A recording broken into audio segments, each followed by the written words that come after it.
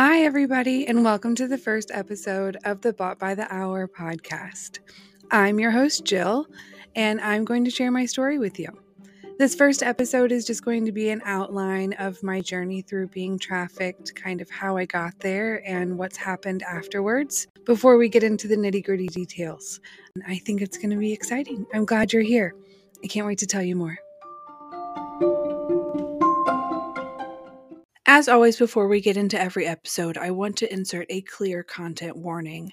Some of the topics that we can discuss are considered disturbing or triggering, and I want you to please consider this before listening any further. Some of the topics covered can be physical, mental, and sexual abuse, violence, human trafficking, and drug use. So my name is Jill. I am 30 years old, and I live in the United States. I was trafficked from 2016 to 2018.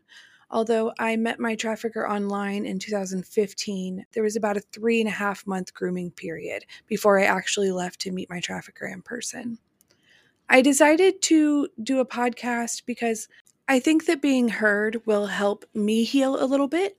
And I think that sharing my story could not only prevent another woman from making the same mistake that I did, but possibly help someone who's already in that situation get out. I'm really excited to share this with you.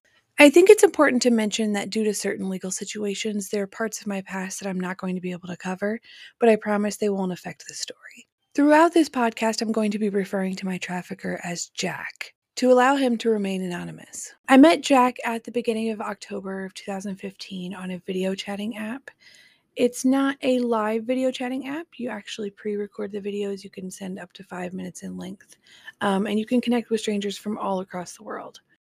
At the time, I was severely vulnerable. I was living in a shelter. I had a child. I was really at what I felt like was rock bottom.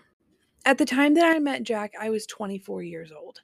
I think that's an important point to mention just because a lot of times it's assumed that human trafficking only happens to children or young teenagers or people who get stuffed in trunks at Walmart. And that's just not always the case. The internet has changed how things like this happen. After convincing me to find a babysitter for my son so that I could come see him, he convinced me to sign my son over to a guardian who is now fighting me in court to try and keep my son. He sold me and brainwashed me for 3 years. I think another important part of this outline is that I left multiple times before I left for good.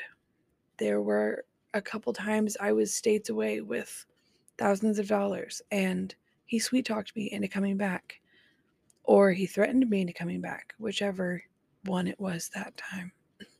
As soon as I got out in 2018, I moved around for quite a while. I was trying to run and stay hidden. I didn't know if he was going to be looking for me or not. After I got out of the trafficking, I lived a lot like I did while I was in the trafficking because I didn't know how to function as a normal person anymore. All I knew was to use my body to get what I needed.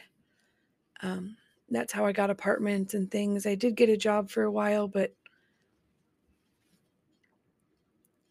I woke up every day not remembering what I was supposed to do with myself. Like, what do normal people do when they get up in the, I had spent so many years sitting and waiting for my next customer. The adjustment period was rough, but I made it through.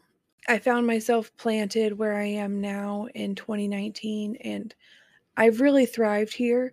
I've found a community that serves me very well, somewhere that I'm able to get plugged in, and I have a therapist that I speak to on a regular basis. I've done a lot of healing.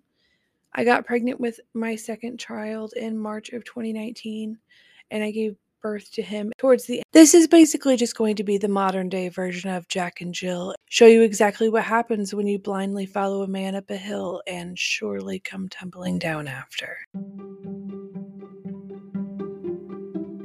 I'm so glad you all were able to join me for this first episode of my new podcast. I know it's short and sweet. There's not a whole lot of details, but I think we're all well prepared now that next time I can jump into the story and we all know what we're talking about. Have a great week, and I will see you next Saturday.